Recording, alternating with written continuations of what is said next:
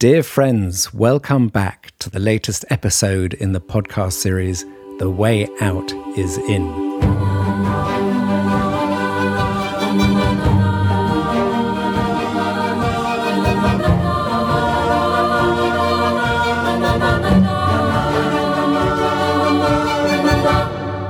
I am Brother Phap Huu, a Zen Buddhist monk in the tradition of Zen Master Thich Nhat Hanh under the community of Plum Village. And I am Joe Confino, working at the intersection of personal transformation and systems change. And in today's podcast, we will be speaking about how mindfulness can support a healthy relationship.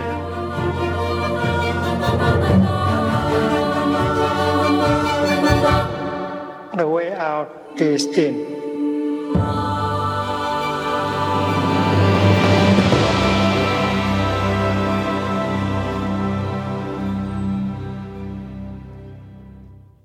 Now, Brother Phap Huu, this is not my favorite because the tables have turned, haven't they? Yes, they have. So today we have a special guest, and it just happens by chance, I don't know how this happened, to be my wife, Paz. Yes, today our special guest is Paz. She is sitting with us as one of our speakers. And I'm terrified, Phap Huu, and I'll tell you why. Because, when you're on a podcast, you can say all sorts of beautiful things.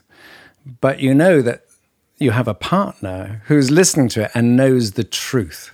And so, you always want to separate your sort of, in quotes, work life from your personal life. But here they collide. So actually, this is when the truth comes out. And I'm terrified. Well, we say understanding is love.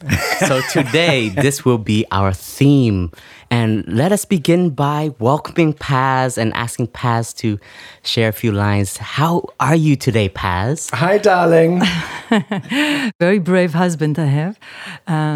So, dear Thai and dear listeners and dear brother and Joe, thank you first of all for inviting me. I feel like it's upgrading. Usually I'm sitting in the corner somewhere in this room when I accompany Joe to the podcast. And today I'm sitting around the table of Thai in this beautiful, humble hut. And I feel very honored, so thank you. Wonderful.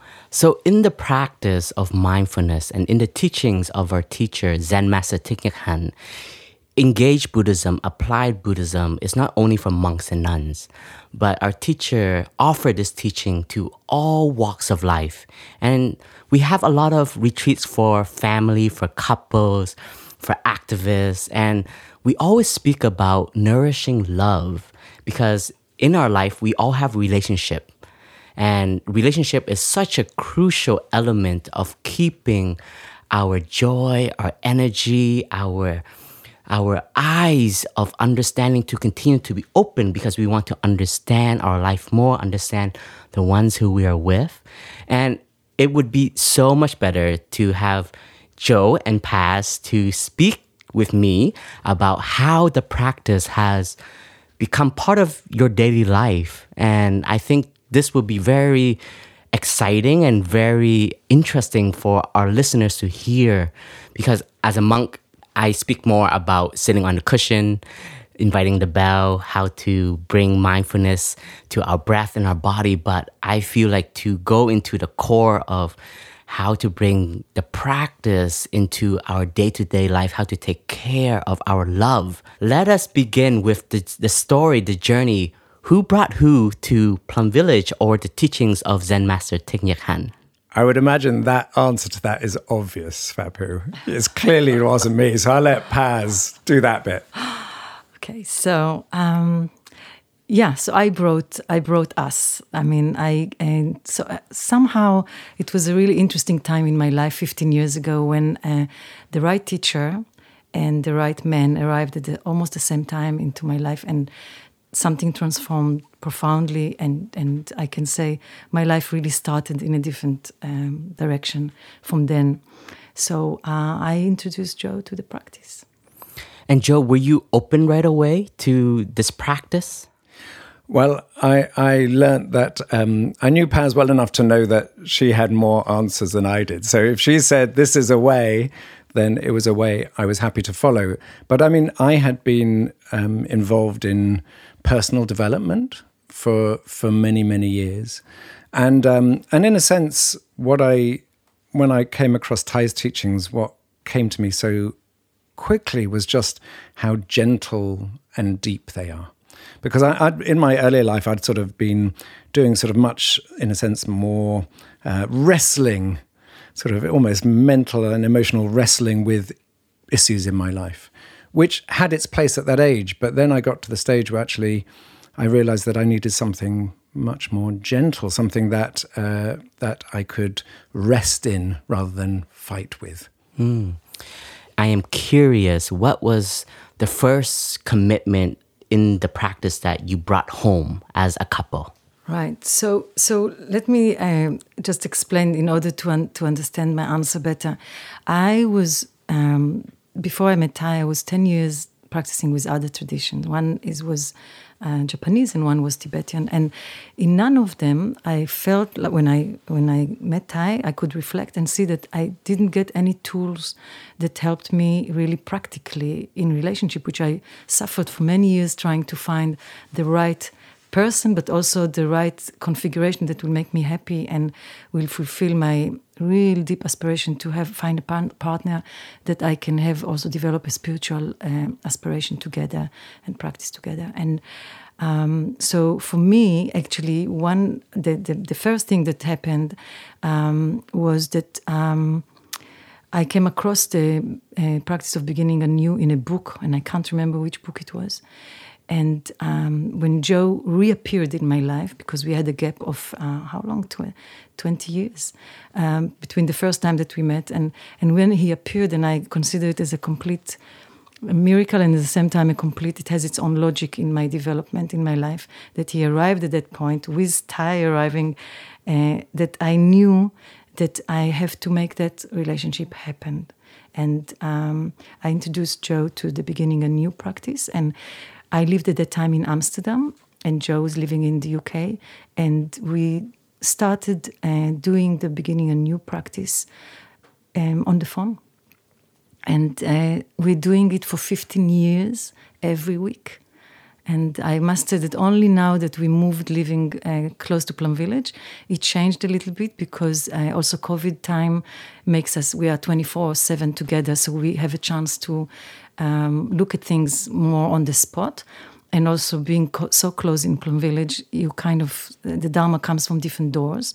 But we still practice it quite diligently. And I find it a core practice for that can support a relationship.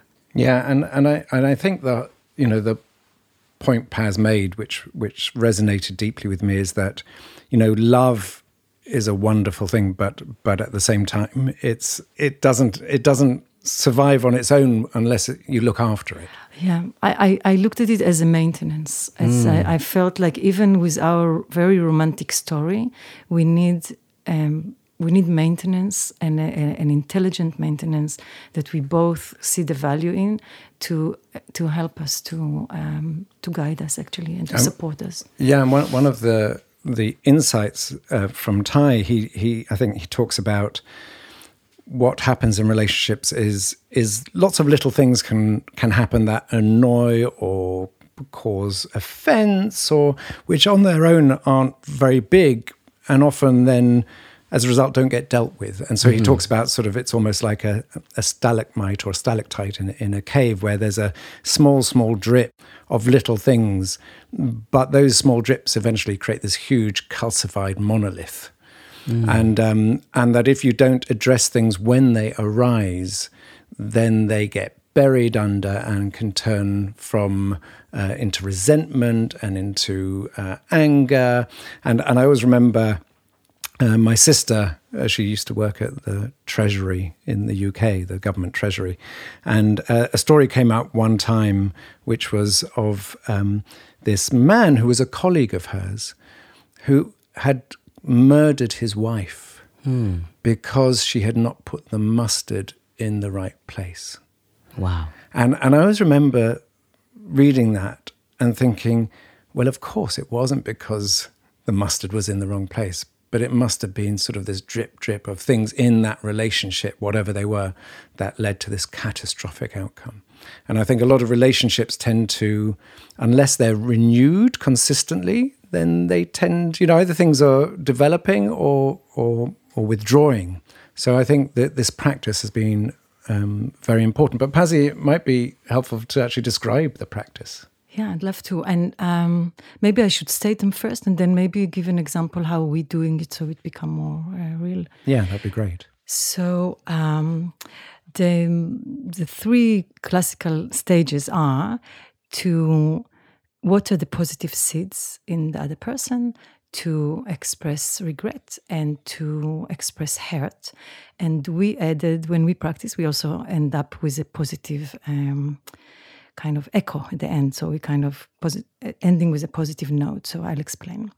So when we focusing on the positive seeds of another person, it's actually very unusual to do that, especially if we do have in us the wish to express the hurt. And the mind, I notice, at least by me, is having the tendency to focus on negativity. And when we are focusing on positive seeds, it's changed something in our system and make us more soft and allow us to proceed to the other two stages in a different state of mind. And also, when there is, I know for myself, when there is a hurt, often it's become like a cloud, and it's become so big that it's take all over, it's conquered the whole sky. And we can't seem to see, what is positive in the person, which obviously is there, but we are just clouded and we can't see it. So that is my experience, that when Joy and I are practicing it, it is a relief. And I can give an example for this, actually fresh from our last Friday talk. So just before I go into the details of it, Joy and I have a way that we, as I shared, we're practicing for 15 years every week.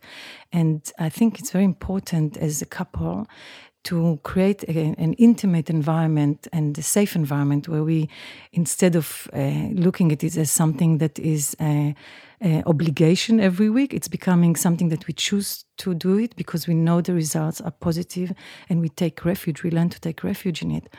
So we don't do it exactly as Plum Village, practicing it within the monastery boundaries, but we go to a cafe because we like that kind of environment to be intimate with each other, and that's one way that we're doing it, or we are doing it in nature.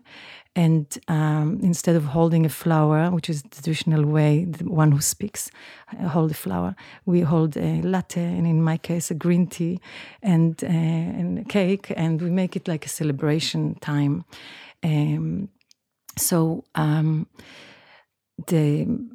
example, the example that I can give from this week is that I said to Joe that it can be really something small, but as we said before, things that are aggravating, become something big at the end. So it's really important, even when we think it's not important, to mention them. So, for example, I'm working on a big installation at the moment in my studio, and Joe made frames to all of the 16 panels, quite a lot of work. And he offered to do it with such a ease way and such a generosity, and he did a brilliant job. And I was thanking him for that. And other things that happened that is more kind of having more weight to it is that we had this thing that if we said that we're going to leave the house, even for a walk, let's say, at a certain time, I can take my time and not be on time. And I know for a lot of couples, it's a major, create a major friction in the relationship. And today, I've been at my best. I have been really late because I decided to take somehow a sit before, to do sitting meditation, then a long shower, and I wasn't on time. And Joe was preparing breakfast, and I didn't help. So when I came down, Joe was a bit upset, and he expressed it, and I knew that I should have communicated better. And then Joe made me today pancakes, and one of the pancakes was in the shape of a heart by chance. It just happened that it's got the shape of a heart, and he brought it to me. And it was so beautiful when he did it, because it felt like he can go beyond his upsetness, about being disappointed that I didn't help. And I acknowledge that, even so small and so beautiful. So that can be an example, for example.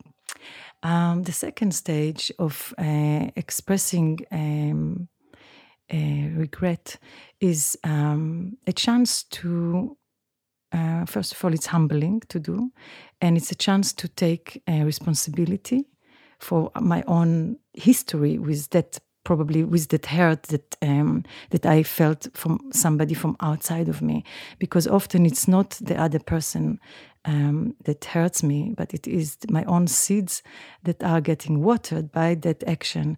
And I can give an example. I have a car sickness, so if I don't drive, I need really for Joe is the driver, I need him to drive slowly. And this is ongoing dialogue for 15 years. So it's something old. We know that we have that sensitivity. And again, this is a classical example of so many couples are divorcing about the fact that they're sitting together in a car and actually realize they can't sit together in a car. And so I understand it very, very much from my own experience. So when I feel sick, when Joe goes quickly in curves, it feels it's not his problem that he's doing it. It's his happy to drive, let's say, fast. But for me, what it does is that it's tapping into my old wound of feeling that I'm not heard or that I'm not respected. So when I express to Joe that my anger around him driving fast, after so many years of explaining that he should not drive fast in curves, it comes with all this baggage of me being having that sensitivity around not being heard. And so when I for example, this week when I expressed my regret, I said, it's not your problem, that I have car sickness, but I can only ask and ask again, because I know how difficult it is to remember, especially when you do something so automatic. If you can please respect my needs, and I want you to know that I know that I have this history around being not heard, so it comes bigger than it is, and that feels for both of us really like a relief when it's managed to be expressed through mindful speech, which the mindful speech and deep listening are two of the main ingredients in the exercise of doing the beginning anew. And the third one is expressing hurt.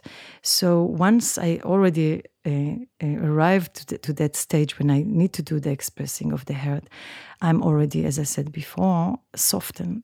And something that bothers me so much, let's say in the beginning of the week, is now much more weakened. And I am feeling much more skillful to express it without blaming, without having a power game, without taking advantage on anything, without getting insulted, and so on, which is often how we are trained to solve so-called a problem. So I'm expressing that way that I'm only using the word I. I don't start with you. Because when you start with you, it's usually out there. And I want to be responsible for that hurt that I have. So for example, another example fresh from this week, I said to Joe that I felt that this week, because of what he's going through in his life, I felt that he doesn't have the patience. This week I didn't feel that he has enough patience for my needs around, doesn't matter the story, and yeah, that was also very good to express and to see how he can also receive it.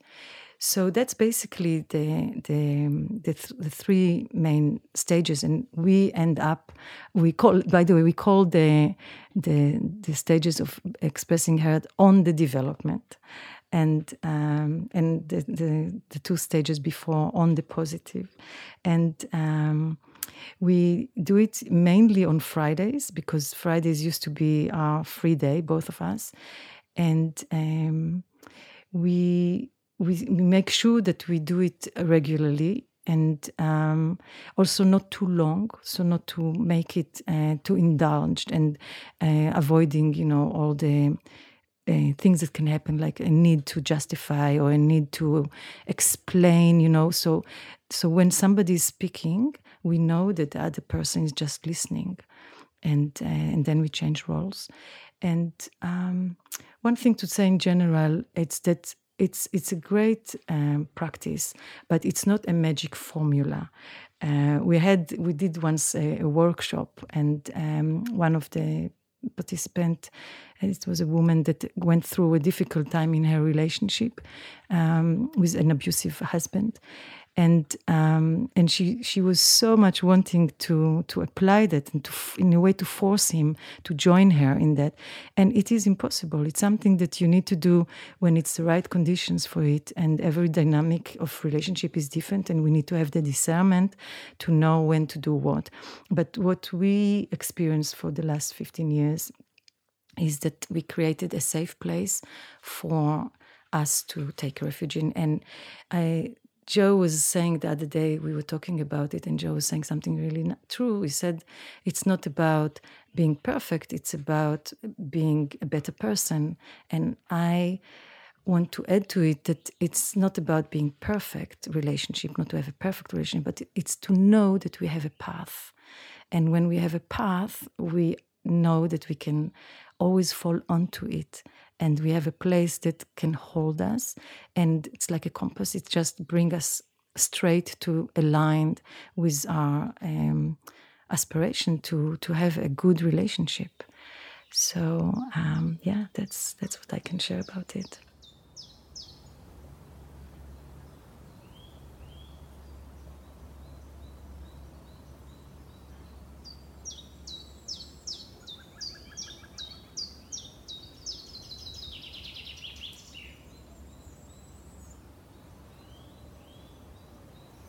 Wow, beautiful. Just by listening to your sharing, it makes me understand that love is a living thing. It's not something that you receive once and it will last forever, right? And these steps that Paz has shared, it doesn't only belong in a relationship between two person, but in our community, Plum Village, the monks and the nuns, we also practice this. And for us in Upper Hamlet, we do it at least once a month. And the practice, it just brings a wonderful space of communication. As we know that when we are in any relationship, we want to have understanding, because understanding is a bridge that connects all of us. And to have time and to have also the courage to listen is also a practice in itself, right? And that's why I feel, Joe, you practice a lot of deep listening. I certainly do. So I think this is also a very important practice that we practice in the school of Plum Village, our meditation. Even when we say coming back to our breath, we learn to listen to our breathing. So I can see that in a relationship, we translate this listening to our breath to listening to our partner, and not just what she says, but we also learn to listen to how she's doing, what is going, how is her energy, and letting her know that I am here for you. So we have these 4 mantras also as part of the Plum Village Dharma doors that our teacher has introduced to friends that come to Plum Village in order to take care of relationships. So I would like to dig into it a little bit, and I think they are 4 wonderful sentences that have a lot of power when we can express it with our true presence. So Joe, would you take us away?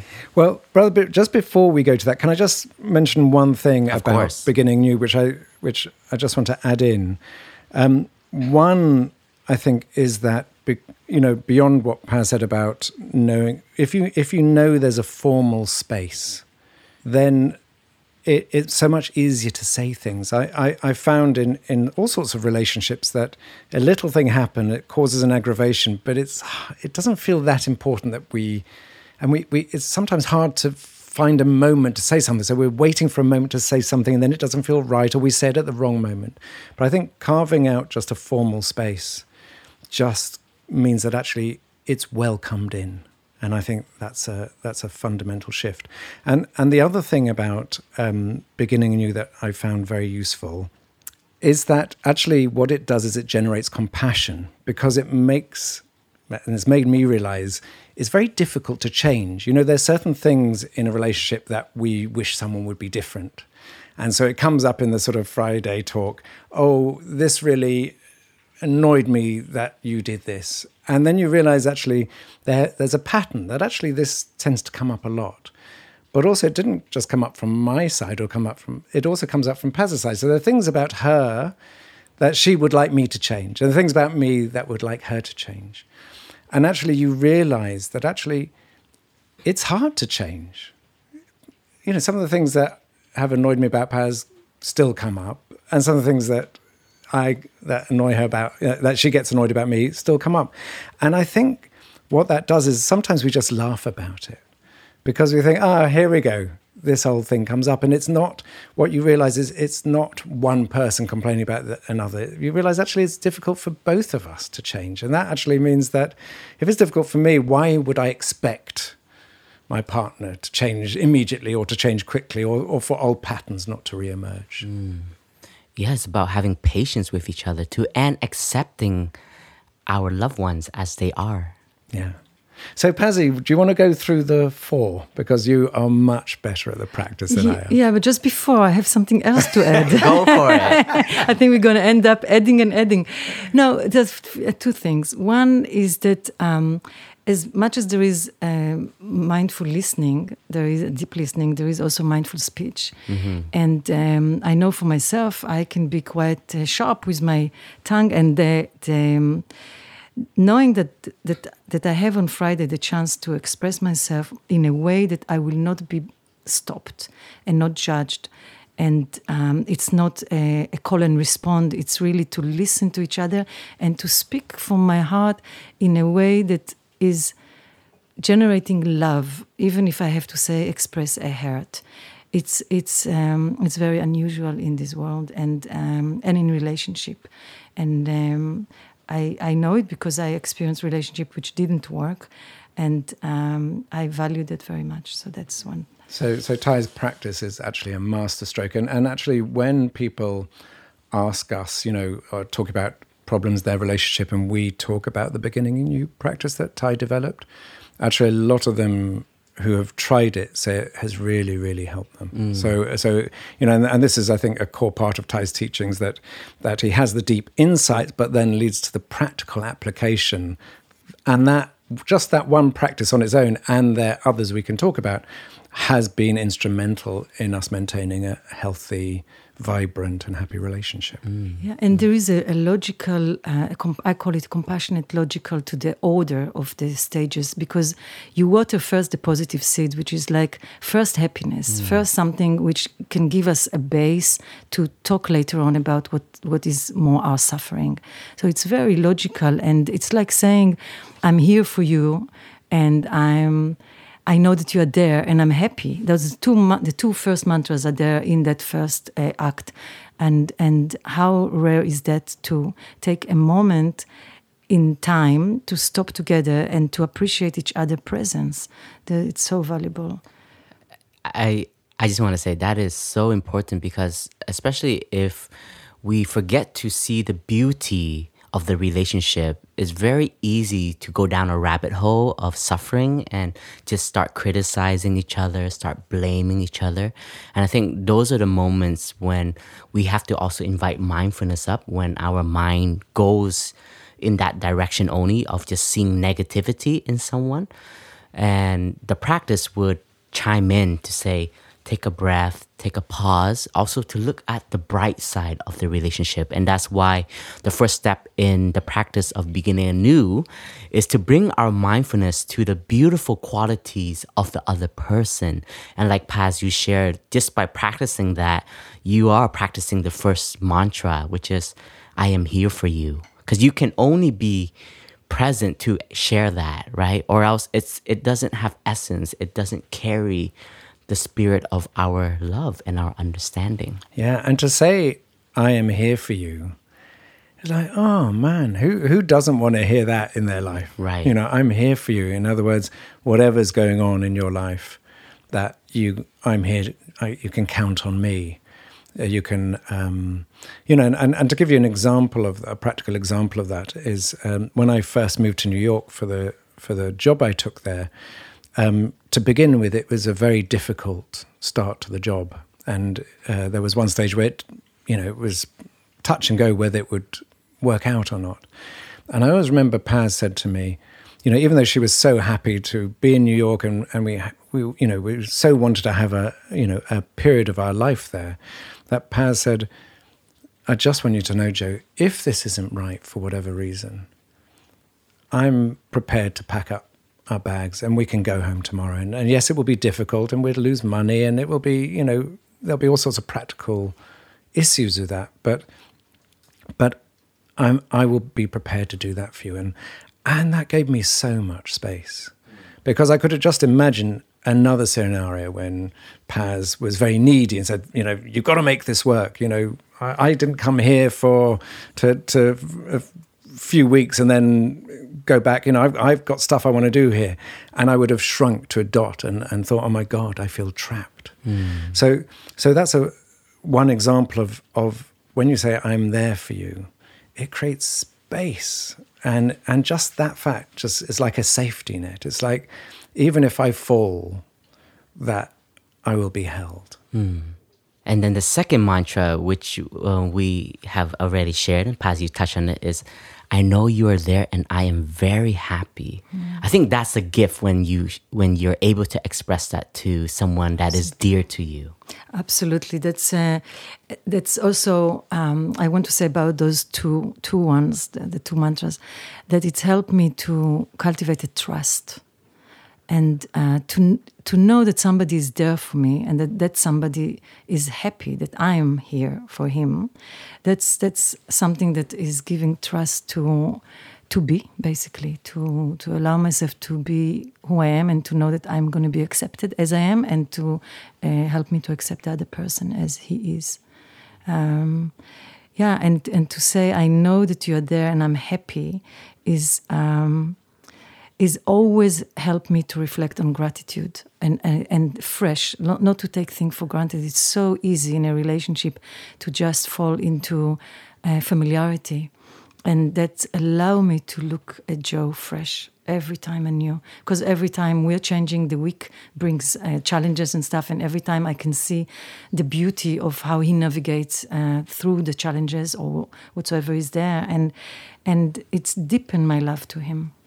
Yeah, and also that, when we choose to make an effort in a relationship and go out of our way to do something, to know that it's appreciated just makes you want to give more. It's such a classic thing. If I were to do things for Paz and it had no impact, she said nothing. And then I did it again, she said nothing. Eventually the human mind works to say, well, actually, if I'm not appreciated, why should I bother?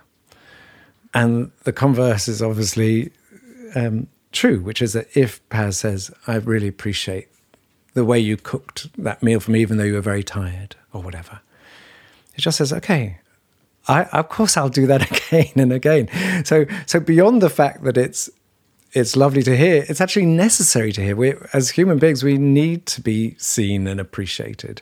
And when we are, we just, our hearts open. We want to do more of it. Right. I also recognize in all of us, it's like we have the capacity to love. That means we want to offer love also. And that means we also want to receive love. That's a very human nature. And recognizing the simple gestures in life is so important, right? Sometimes our teacher, we would have a meal together, and one of the cooks would offer the meal, and might be for the cook is his or her honor to serve a meal for Thai, but Thai would always appreciate, and Thai would say, "Thank you so much for cooking," and I know that appreciation will last them maybe 3 months. Like that energy of gratitude will last them for like 3 months. Yeah. So simple, yet so profound. Let's go to the third mantra. Oh, yeah. Pazzi. The third mantra is, I know that you suffer and I'm here for you. That is also a big one. First of all, to recognize something beyond myself, to see that there is a person that suffers there, and to let, in my case, to let Joe know that I will do anything in my capacity to relieve his pain. And sometimes it's as simple as just be there for him to download what he needs, just to listen. And that does the job.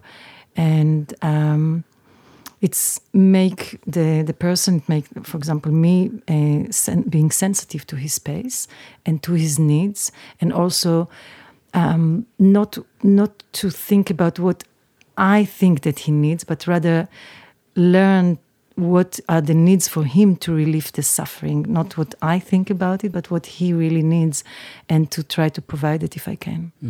Yeah, and I think in some relationships, there's this wish to be perfect. It's fine to have fun. It's fine, great to have a good time.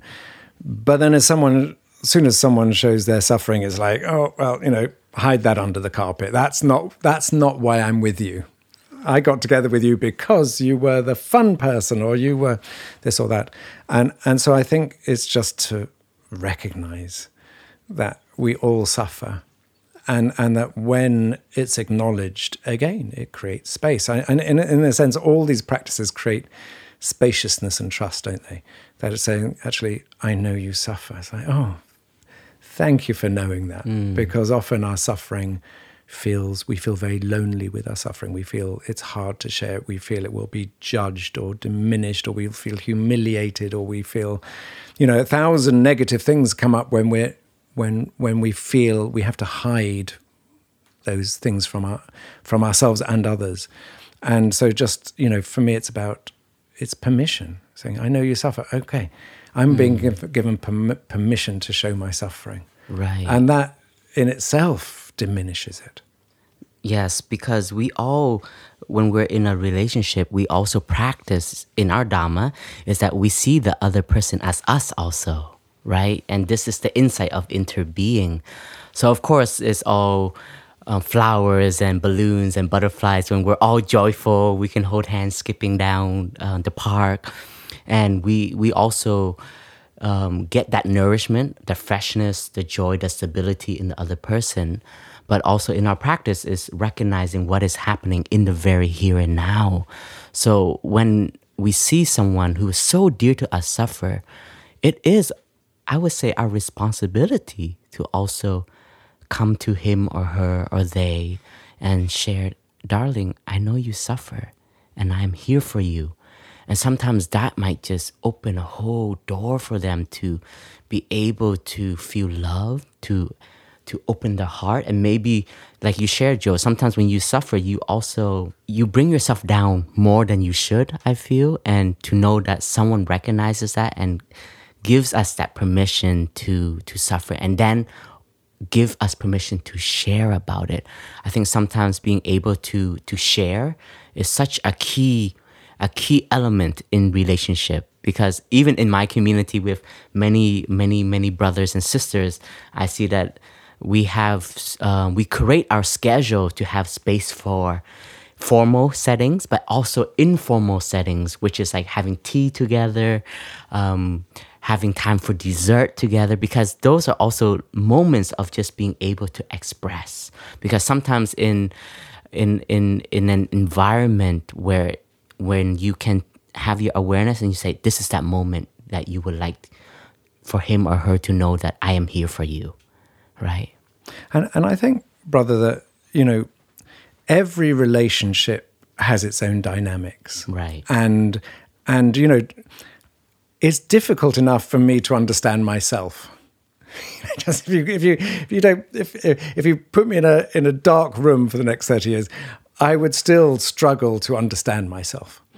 And you put yourself in an intimate relationship with even one other person, and you're colliding with all their complexity and all their suffering. And I think one of the things about suffering, and this is, of course, the first noble truth in Buddhism, that there is suffering, is so much of the time the society has been built to avoid our suffering and to find ways to get round it without actually facing it. So often what you'll have is a situation where you'll have the honeymoon period in a relationship. As you say, where everyone's skipping. It's like whatever the other person they can't do wrong. And then after a while, of course, surprise, surprise, issues come up, sufferings come up. And a lot of the time people don't want to know that. They said, but I didn't get together for you to be like that. And so I think there's something around recognizing suffering is also recognizing the suffering in yourself. Because we're like tuning forks. If, let's say, Paz expresses a suffering, then at some level, I will also have that suffering, not in that form, but in another form. And in Buddhism, there's the whole idea of store consciousness, which is that we have the seed, every type of seed, whether it's joy, happiness, suffering, hatred, jealousy, or whatever.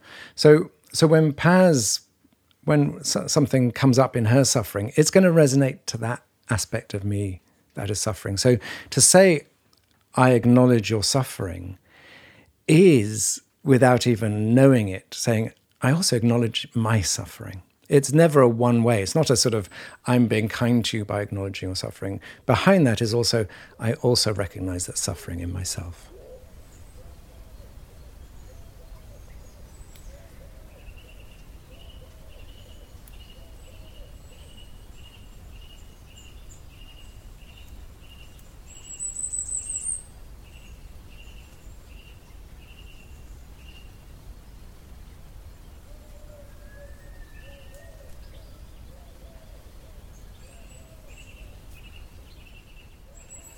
And Paz, can you share with us the fourth mantra? Yes. So the fourth mantra is, I'm suffering, please help. Help! Help! Help! Help!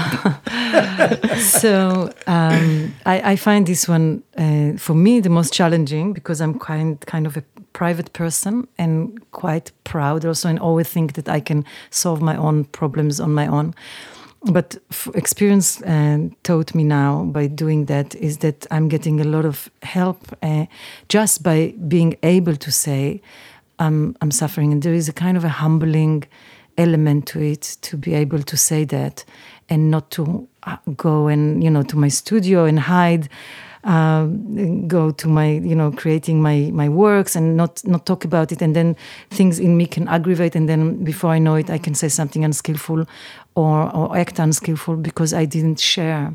So it's preventing me from aggravation of negativity.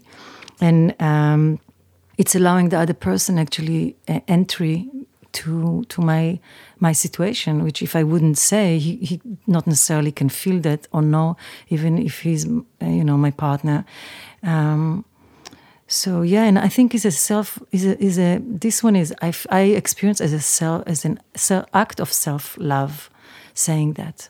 Yeah, the power to say, I can't solve this on my own. And again, so much, especially in Western society, we're taught to be independent, that we can solve our own problems. And particularly for men, I think that's often, is not always the case, but men tend to sort of be less emotionally intelligent than women, as a general rule, maybe. And the idea that, strength is to hold it together, to put on a brave face, to keep your stiff upper lip, is just such a betrayal of oneself, actually, because it just creates harm and it just hides the problem. But to actually say, I don't know, I really need help, it's permission to open up yourself, so you show your vulnerability. So it's like you take your armor off, you say, actually, I don't know the answer to this. But it also allows the other person to love you. So by saying, I need help, allows Paz a route, allows the door to be opened, allows her to love me. Whereas if I'm trying to be strong and in denial and pretending it's all okay, actually, that's not love. And I don't give her the ability to love me.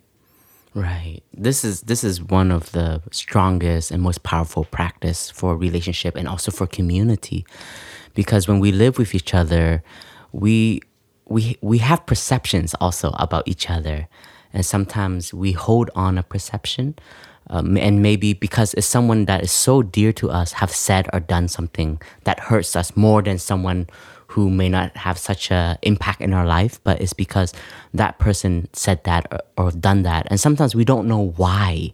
And then we start to create a story about it.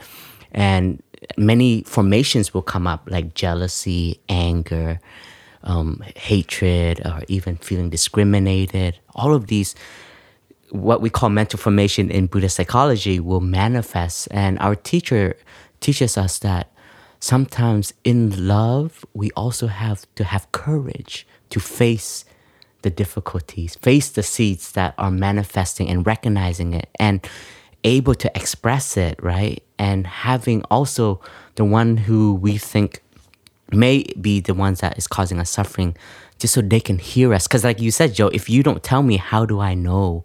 And I think sometimes we this is my own experience, is also sometimes we think that everyone, especially our loved ones, should understand us. But we also have to know that love is always growing and we're always changing, and we also have to let the other person in too. So I think that having the ability to share, darling, I suffer, please help, and this is why. And our teacher teaches us that when we are on the receiving end, we have to practice compassionate listening at that moment, even though our natural reaction may say, oh, that's wrong, that's not correct. But at that very moment, that person is being very vulnerable to express the hurt that is present in them. So Thay always teaches us that we have to listen first, just so that person can empty his or her or their hearts out so that they can feel light. And when the right timing, maybe it's in that session, we said, and maybe we can even ask permission, can I share from listening to you? And we may have a chance to express the other side of the story or what we think is happening. And this is where we are developing communication, a mutual understanding. And I think this element is inclusiveness, equanimity in love, which is the last 4 elements of true love that the Buddha teaches, which is the first one is loving kindness, then compassion. And at this moment, we are taking care of and cultivating the compassion to be there for one another. And then the joy. But at this very moment, when we listen like that, we are also practicing interbeing. We're practicing your suffering is my suffering. And my joy will also be your joy. So my healing will also be your healing. My transformation will also be your transformation. And this is where love has no boundary. And this is a very deep teaching of Buddhist love. Yeah, lovely. And beyond that, brother, I think there's also something about trust for me that's very important, because I think that, that we're very protective of our vulnerabilities. And if we share a vulnerability and then get attacked for it, because that's the fear, isn't it? That we're vulnerable, we open up, and then someone has a go at us, doesn't actually listen to it, but just chooses to criticize us or to say, but you keep on saying that, or whatever it might be. That after a certain number of times, people will stop sharing. They'll Right. close down. Right. So actually, this is very, very sensitive territory. That if I were to share with Paz and she immediately attacks back or whatever, or says something back, then after a few times I'll say, actually, I'm not going to do that again because it's too painful. So I think what this practice does about deep listening and all this is it really, really develops trust and sensitivity. And I would like to speak about the vows that the two of you made. So for all of our listeners, Paz and Joe have been coming to Plum Village for many years, and one of a relationship that has been created through your experience with us is also this relationship between you and our teacher, Zen Master Thich Nhat Hanh Thai, and the monks and nuns of Plum Village. And at one stage, you asked if the community can marry the two of you. And it happened in the Upper Hamlet in Plum Village. So I think that was a very special day for the two of you. And I know in our practice of marriage is about also reflection. There's a space for reflection, a space of seeing what are the vows that we would like to make for one another as we enter into this journey together as companions. Yeah, so I need to go back in time. It's like, I think 10 years ago, Joe? 10 years ago. We already just married in a civil way, but we felt like that it's not enough. We want to kind of make a mark on the spiritual dimension. And we were quite new at that time. I mean, we were, how many years we've been with Thai? Yeah, a year or 2 years or something. And anyway, we were just, it was very clear to us that that's what we want to do. So on our way to, I remember in the airplane, our way to Plum Village to the retreat in the winter, we just said to each other, we're going to ask to be married here. And we were very, very honored that it was possible to do. And we had Sister Chen Kong conducting the ceremony, and Sister Gina was there, and a few monastics. And we had a beautiful, humble ceremony in Upper Hamlet in the meditation hall. And we've been asked before to, for the day of the ceremony, to compose our vows to each other, which is, it's really like giving us the space to look deeply into what we would like to take responsibility for. And I remember mine. I remember yours. Oh dear.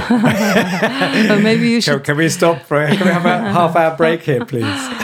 Well, I'll talk about mine. You can talk about yours. But I said that I want to be reminded by having the Sangha witnessing, not to take advantage on Joe's good nature, because I recognize Joe has a very big heart, and I think I knew also from the past that he was, some people could take advantage of it, and it was important for me to not to do that, because it's easy sometimes to forget, to remember to forget.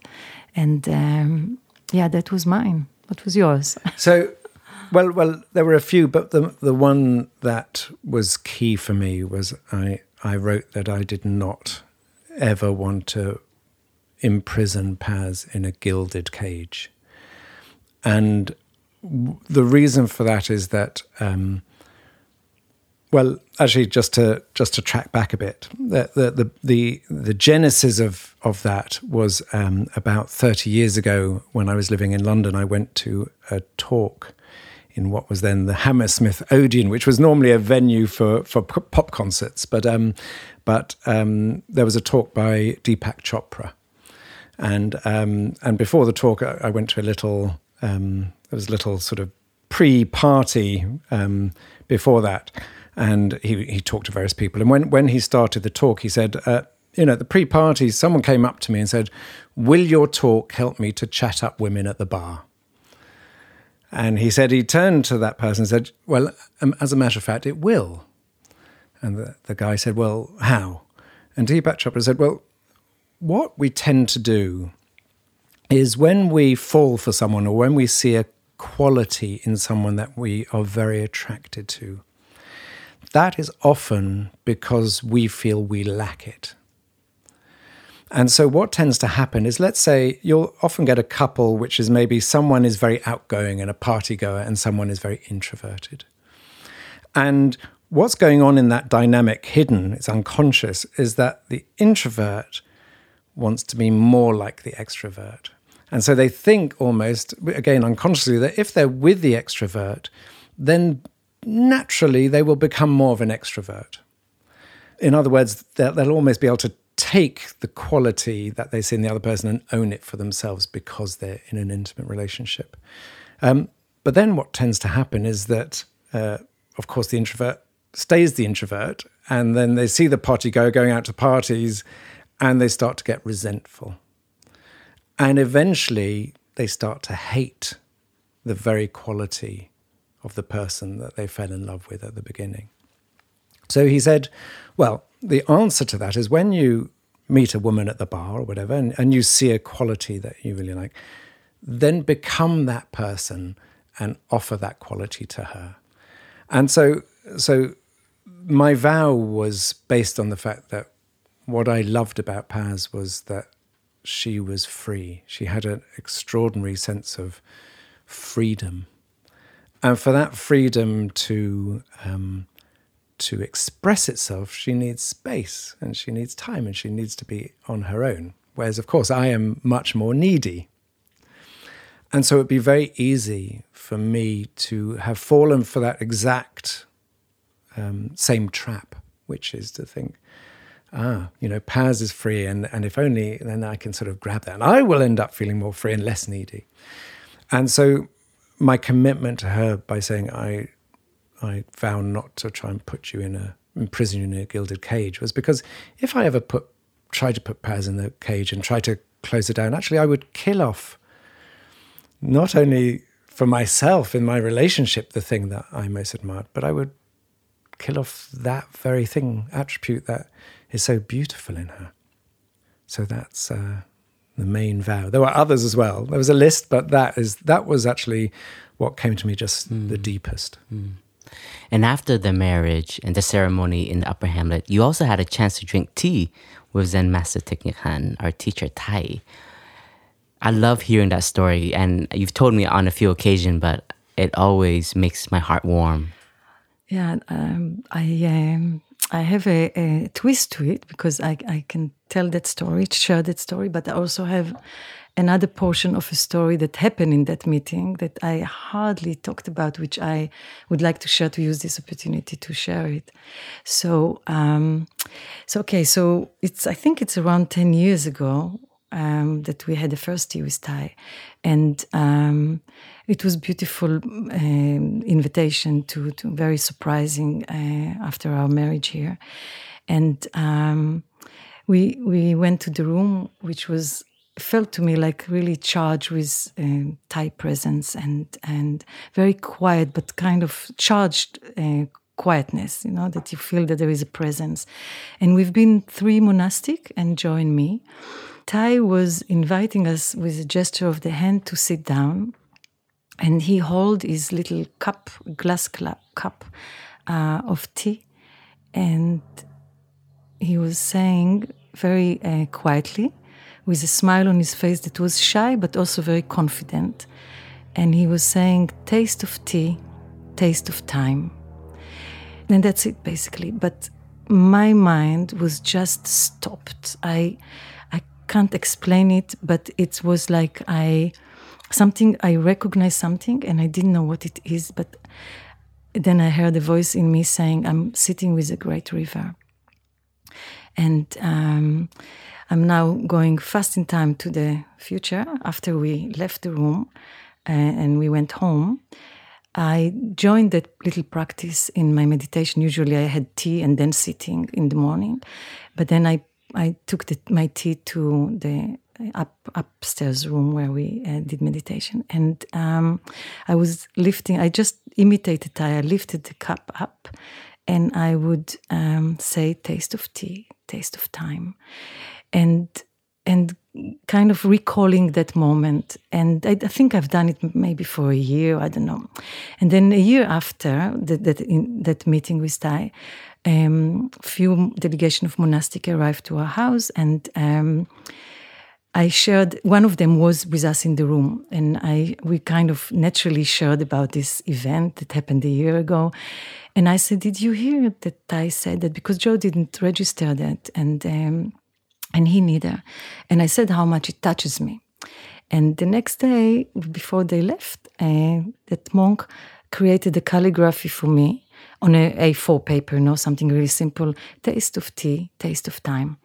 And I put it on the refrigerator, on a magnet, And when the brothers left, I don't know why, now I know, but then I didn't know why. I took it out of the refrigerator and I put it really deep I have a kind of a Dharma drawer with all the materials, that from the years I'm collecting.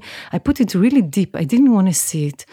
And I didn't know why, because I thought it was such a beautiful gesture of him to respond, like this.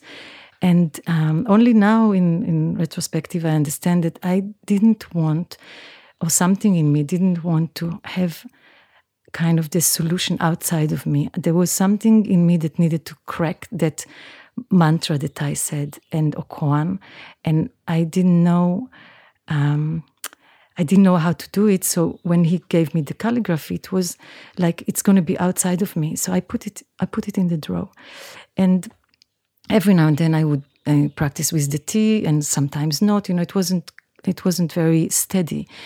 Then we moved to New York, and literally 2 years ago, just before we came to move to live in Plum Village, I made a tea in the morning, and I took it to my area of meditation, and I was sitting with the tea up, and I said, taste of tea, taste of time, and then I heard a voice in me saying, taste of Thai.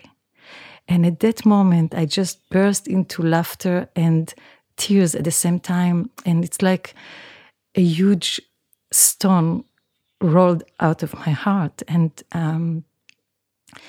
what I realized is that Thai, in that moment that he said those just 6 words, he was embodied for me the answer that I asked my first Zen teacher many, many years ago, when I just in my first retreat. So I'll have to explain. I came to the Zen tradition of the Mizumi Roshi with my teacher leading it, the retreat. And I didn't know anything, nothing about Buddhism or meditation. And I didn't know anything about karma. I didn't even know that I know the word until I asked the question. And there was a question and answer time, and I asked, am I following a karma or am I creating a karma? And his answer was neither, it's both.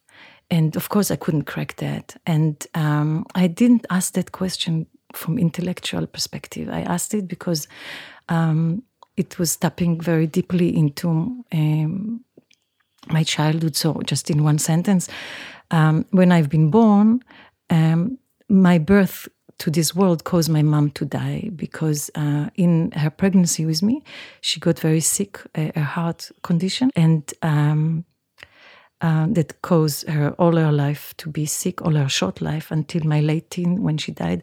And I had a very awkward relationship with her, and obviously I felt the guilt. And I needed, when I asked that question, I wasn't aware that I'm asking a question to do with relieving and getting the perspective of the ultimate in it. And when Thai was saying taste of tea, taste of time, and I added for myself taste of Thai, I could finally see how it is possible to embrace. I touched it for a moment. How can I embrace the ultimate and the relative, the historical dimension and the ultimate at the same time? And it gave me a huge space and relief from a very old pain that I didn't even know that I have. Another thing that happened when we've been in the room is that Thai asked us how were our time in Plum Village, because it was our first retreat and we were about to depart, and he asked how were our 2 weeks in Plum Village. And I think he was looking at Joe when he asked that, but I jumped. And again, something that I didn't expect. And I was saying something that I, at the moment that I said it, I want my words to jump back into my mouth. But nevertheless, I said, Thai, I feel so safe in Upper Hamlet. I'm the only woman in Upper Hamlet. At this retreat, I was the only one. And I feel so safe. And that's it. And it was a quietness in the audience. There was like literally nothing had been said. And then Joe expressed what was for him. And I felt horrible at the same time that I felt very happy to be there. I just felt with myself like I didn't understand why I said it. I mean, I know the story that can be attached to it, but I didn't understand why when I'm sitting with the Buddha, with this great river, I'm choosing to say something like this, or something in me is choosing to say that instead of asking him anything I could or share about all the amazing people that I meet, about all the amazing practices that I meet for the first time in this tradition and so on. And I just got married, I wrote my vows. I could say so many things, but I choose to say that. And when we went out of the room, we had a small gathering when the meeting finished with the 3 monastics and Joe and me. And I was just giving myself such a hard time in front of everyone. I'm so stupid. Why have I done that? And so on. I missed the biggest opportunity of my life. And we went home. And every now and then when I would sit and just sometimes as a daydream, I would hear this sentence that I said to Thay, and I feel very shy and again feeling that I missed my opportunity. And the year passed by, and linked to the other story I told, this same delegation came to our house. The brother that was with us in the room was giving us a disc, a compact disc that those days, that's how the practice was preserved. And in the teaching that Thay gave for the new year, that were a few days after we left, he mentioned that story that I just shared. So he said, and when the lady is saying that she feels safe, this is her home. And that was a beautiful recognition for us to feel that, first of all, we have a home. And for me, the Thay made something useful from something that I suffer for so long, thinking that I missed my opportunity, and apparently Thay saw value in that and could give a teaching that can help other people. And there were a lot of lessons in that.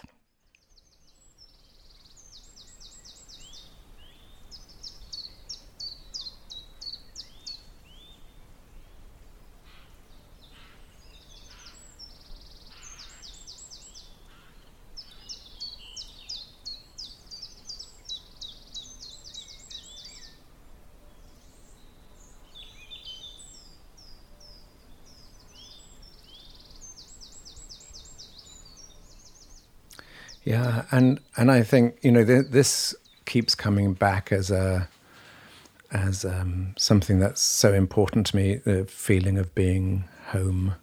So as Paz said, I said to Thay that they'd been 2 of the happiest weeks of my life because it was our first visit to Plum Village, and he asked me why, and I said because I feel it's the first time I've come home to myself. I've been truly myself, and I think that is, in a sense, the essence of so much of Thay's teachings, is that when we come home to ourselves, when we're at peace with ourselves, when we're able to be present for ourselves and to each other, then that is happiness. That there's nothing much more than that. So Paz and I have been together 15 years now, and what I've noticed is that in those 15 years,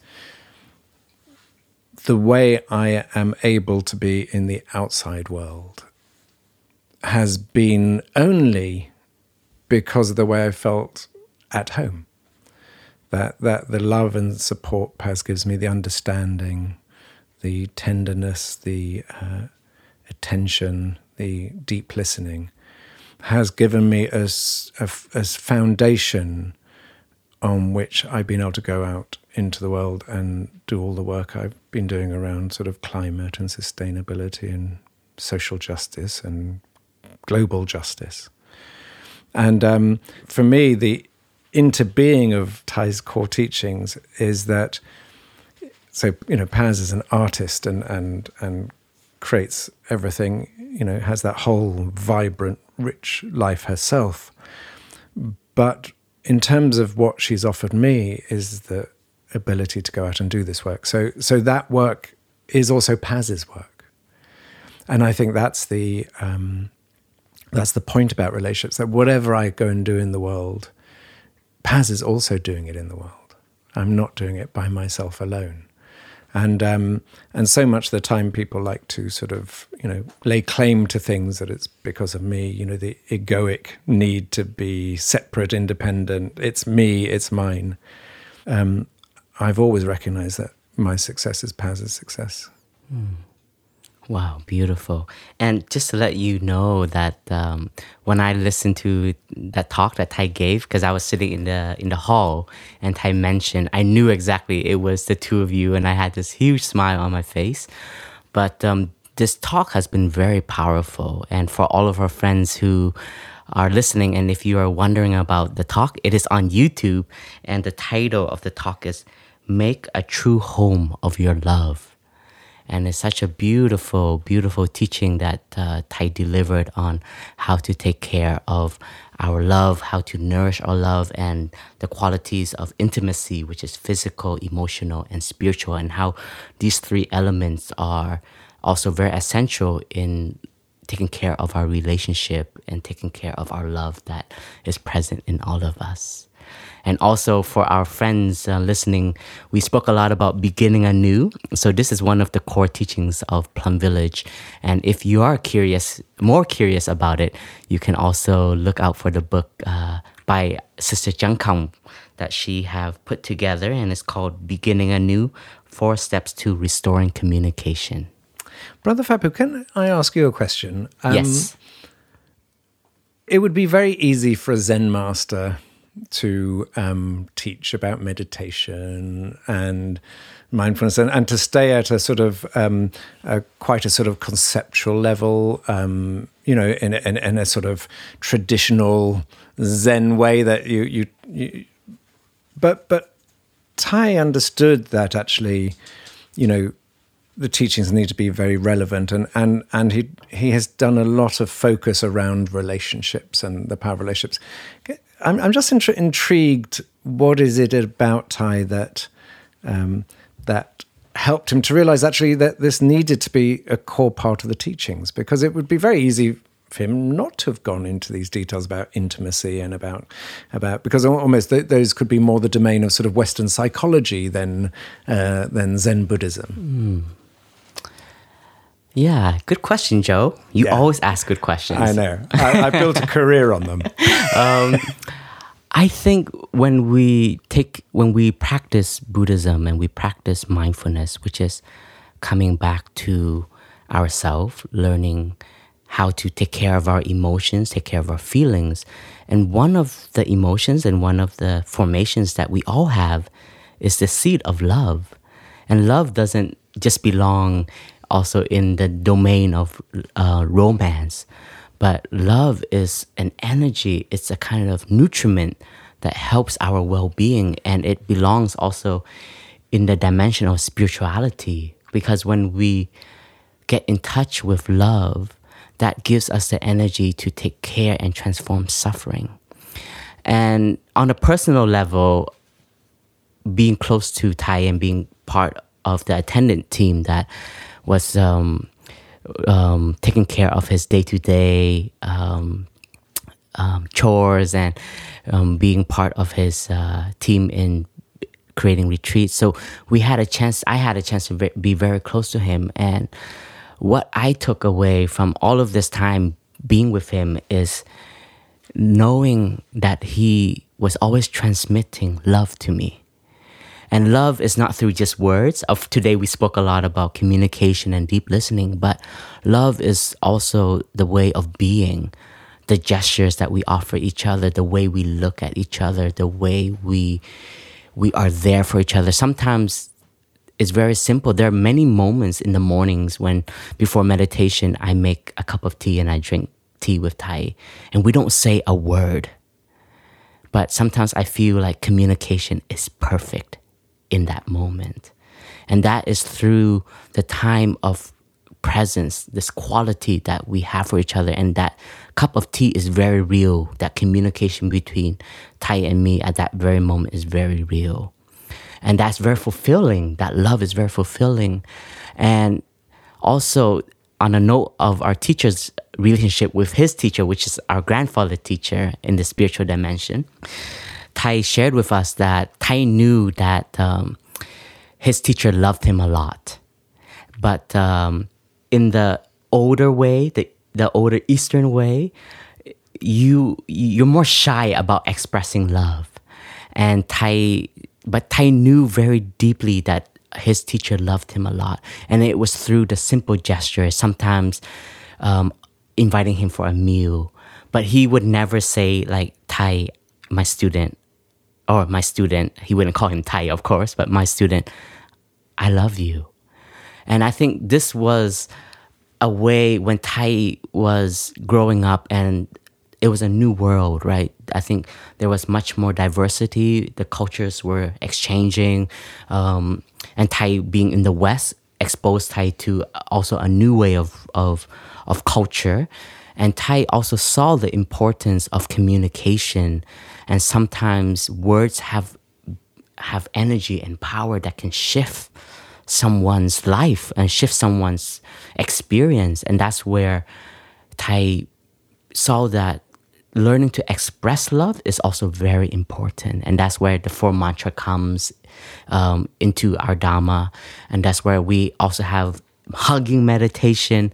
It was the first time I learned hugging meditation was in Plum Village. And I was in a retreat with my sister and my father for the first time. And growing up with my sister, I think any sibling relationship, we have a hate-love relationship. We love each other, but sometimes we also hate each other. We're always trying to do things that drive each other crazy. But we were at a rose ceremony in Plum Village. And a rose ceremony, very briefly, is to cultivate gratitude for our parents and then the ones around us. And at the end of the ceremony, the monks and the nuns say, now we're going to practice hugging meditation. And we are taught to, before giving a hug, normally we hug each other, we give it like a pat on each other's back, like pat, pat, pat. Like, but we say this time when we practice, it's going to be deeper. So before we even hug, we look at that person in the eye and we join our palm. And in the practice, when we join our palm, is the bringing our body and mind together. So it's a gesture of unification of body and mind. And you have to see the person in front of you for who they are. And you have to be present for them. And then you hug. And in the hug, you give yourself 3 deep breaths. And you have a contemplation. And the first breath, you can say, I am here for you. The second breath, you recognize the person you're hugging and you say, I know you're there and I'm so happy. And the third breath is you contemplate impermanence, that one day that the one that you love also will not be there. That's why this very moment of intimacy, of hugging, of physical contact, of knowing that he or she or they is there, you don't want to take it for granted. So I see that this is also, Thai have shared with me, like Buddhism is not just a religion, but Buddhism is also a way of life. So this is Thai's work of renewing Buddhism, making Buddhism take root in this generation, in the West, in the East, and then for future generations to come. So it's making the language of the Buddha's teaching more down to earth and more accessible. And that's why I think the teachings on love is so needed today, and it will never grow old. Yeah, and one thing, brother, I think it'd be remiss to have a conversation about relationships without talking about physical intimacy, beyond hugging and to talk about sex, because obviously with the monastics, you have a vow of chastity. Yes. And for people outside of the monastery, they don't. And the one thing that has been sort of most difficult for me to work with is that, as a young person growing up, I had a real need around physical intimacy and sex. It was something that, I grew up in my family. I went to an all-boys school. I didn't really know girls, and I was very shy, and I was quite short for my age when I was growing up. And for all sorts of reasons, sex became something that was something to grasp. And I don't think it sort of, in a sense, had any connection to love. Actually, it was a need to that for sex would be for me to be accepted, I guess. And so one of the things for me with Paz has been to try and really engage sex with love as being together rather than separate. And one thing I've been aware of in my life is it's very, the patterns in me run very deep. So the idea of sex and need is still resonates me. And what's changed over the years is to recognize that actually sex without love is actually meaningless. Right. We call that empty sex. Empty sex, yeah. And to sort of, and also to try and disengage the fact that Paz's love for me is based on either sex or no sex. If there's no sex on that moment, then actually she's rejecting me. And also recognition that I then use that to be rejected. For me, that I was so used to a pattern of feeling rejection that actually I created the very conditions in which that could be recreated time and time again. And I sort of, when I grew up, in my sort of 20s and 30s, I could never understand, this idea that a person who'd been, let's say, abused as a child there would be more of a chance that person would become an abuser. That sort of, and it always struck me as so odd that someone who had been hurt would then seek to create that same pattern of hurt in their lives. But actually, that was an aspect of my life, which is that the pain of rejection, I then sort of portrayed into my life with Paz. And so that's been one of the sort of, in a sense, the biggest issues I've been facing into and addressing and working on is to not, or to less often play into that, because I know it's not true. And I know that my love for Paz and Paz's love for me is beyond a physical act. And I look at her and I find her very beautiful, and I love her dearly. So it's just been, that is a pattern I've been working on, that I sort of feel has been a big one, and I think is in many people's lives, is that sex is not love, but sex with love is very beautiful. Yeah, you both looking at me. I have to say something.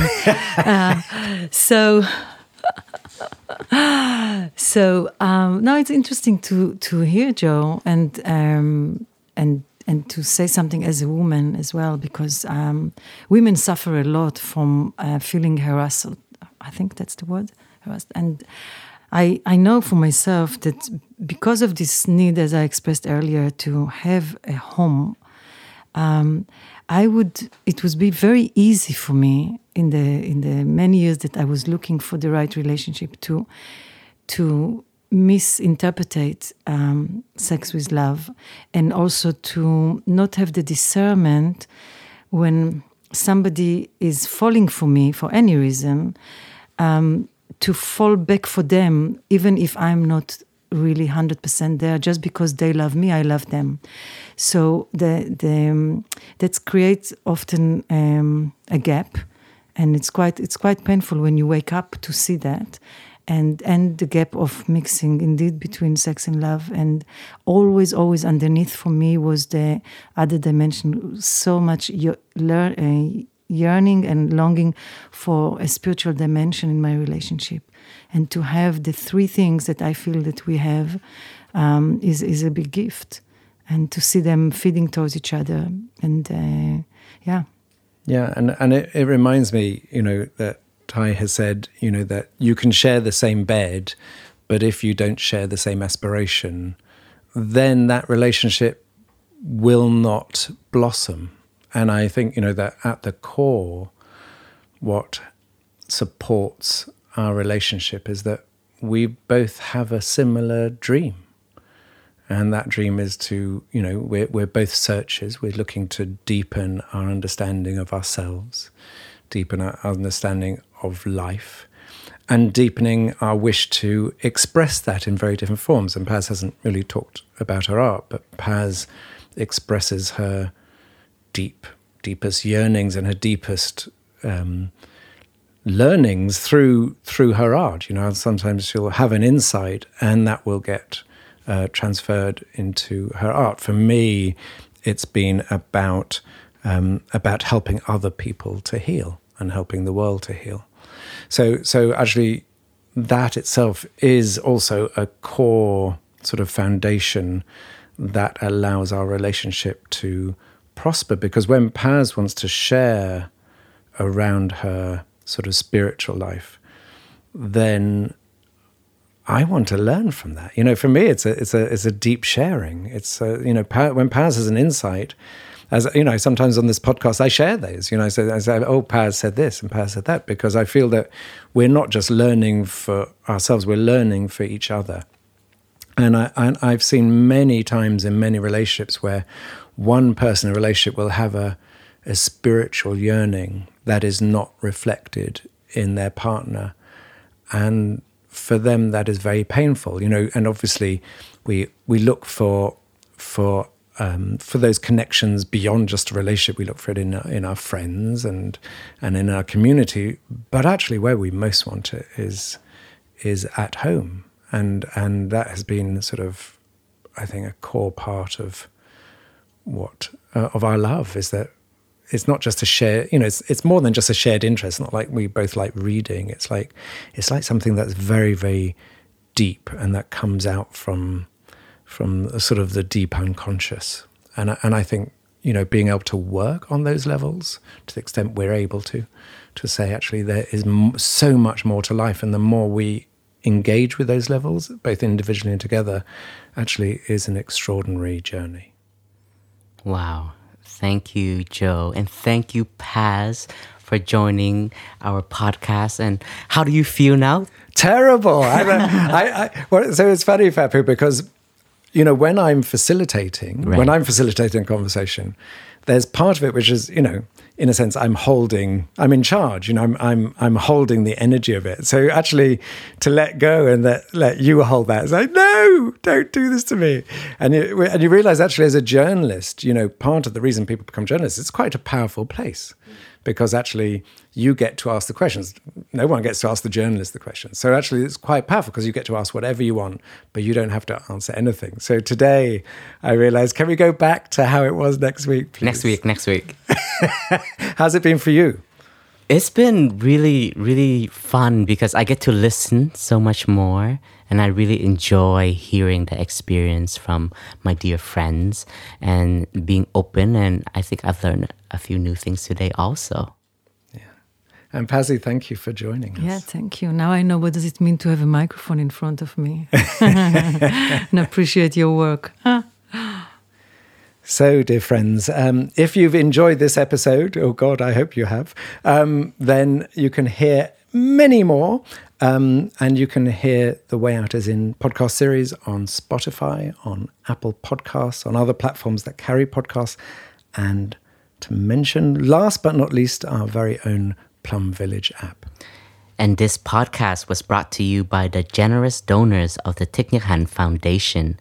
If you would like to support future episodes of the podcast and the work of the International Plum Village community, please visit www.tnhf.org/donate. And Brother Phap-Huu, we finish, as always, hopefully, with a short guided meditation. So, let us all sit back, and Phap-Huu, over to you.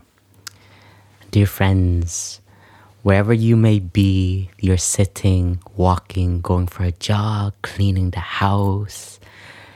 If you can allow yourself to be still for a few moments so that we can enjoy breathing together, let me guide you into this meditation. In this very moment, become aware of your in-breath. Breathing in, I know this is my in-breath. And become aware of your out-breath. Breathing out, I recognize this is my out-breath. In-breath, out-breath.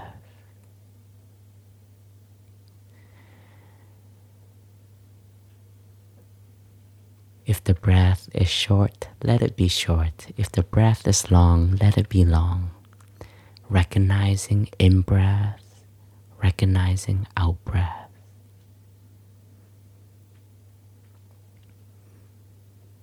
As I breathe in, I am one with my in-breath from the beginning to the end. And as I breathe out, I am one with my out-breath from the beginning to end. I take refuge in my in-breath. I take refuge in my out-breath.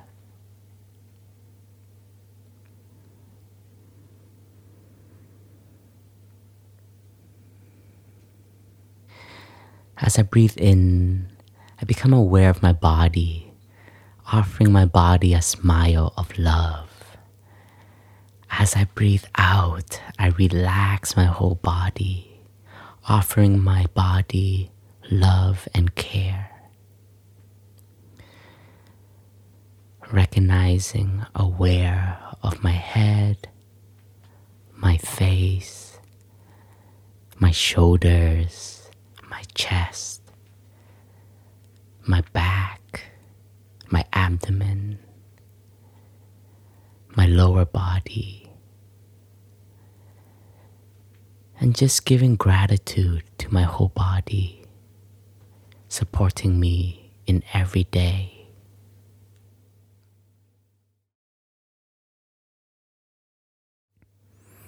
And as I breathe in, I am in touch with the seed of loving kindness in me, the ability to care for myself and the ability to care for others. Breathing out, I nourish loving kindness in me.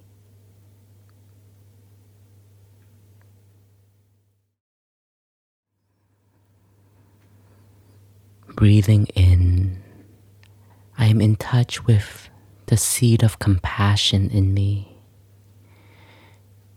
Breathing out, I nourish that compassion in me. Compassion allowing me to love myself, to care for myself, to be there for my suffering.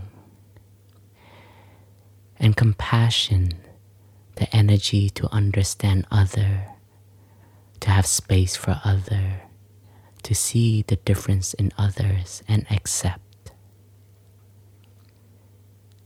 Understanding and compassion inside of me. Breathing in, I'm in touch with the element of joy in me. Breathing out, I smile to the element of joy. Joy of breathing, joy of life, joy of being able to love, joy of being able to receive love. Love is inside of me and around me.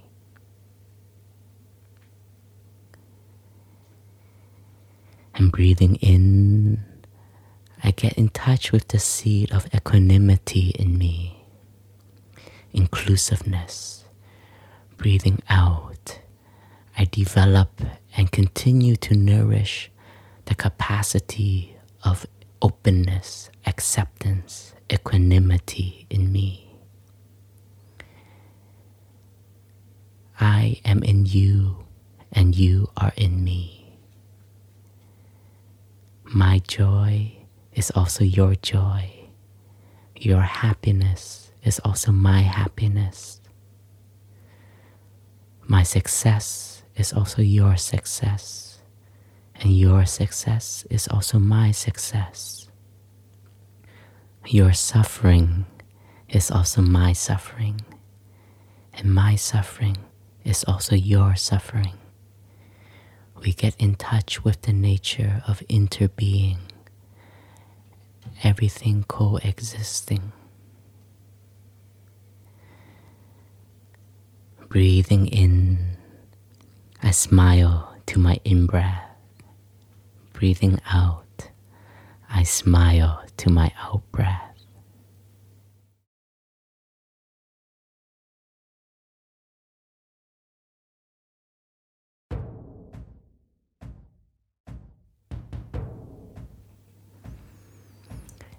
Thank you, friends, for practicing with us, and see you next time on our podcast.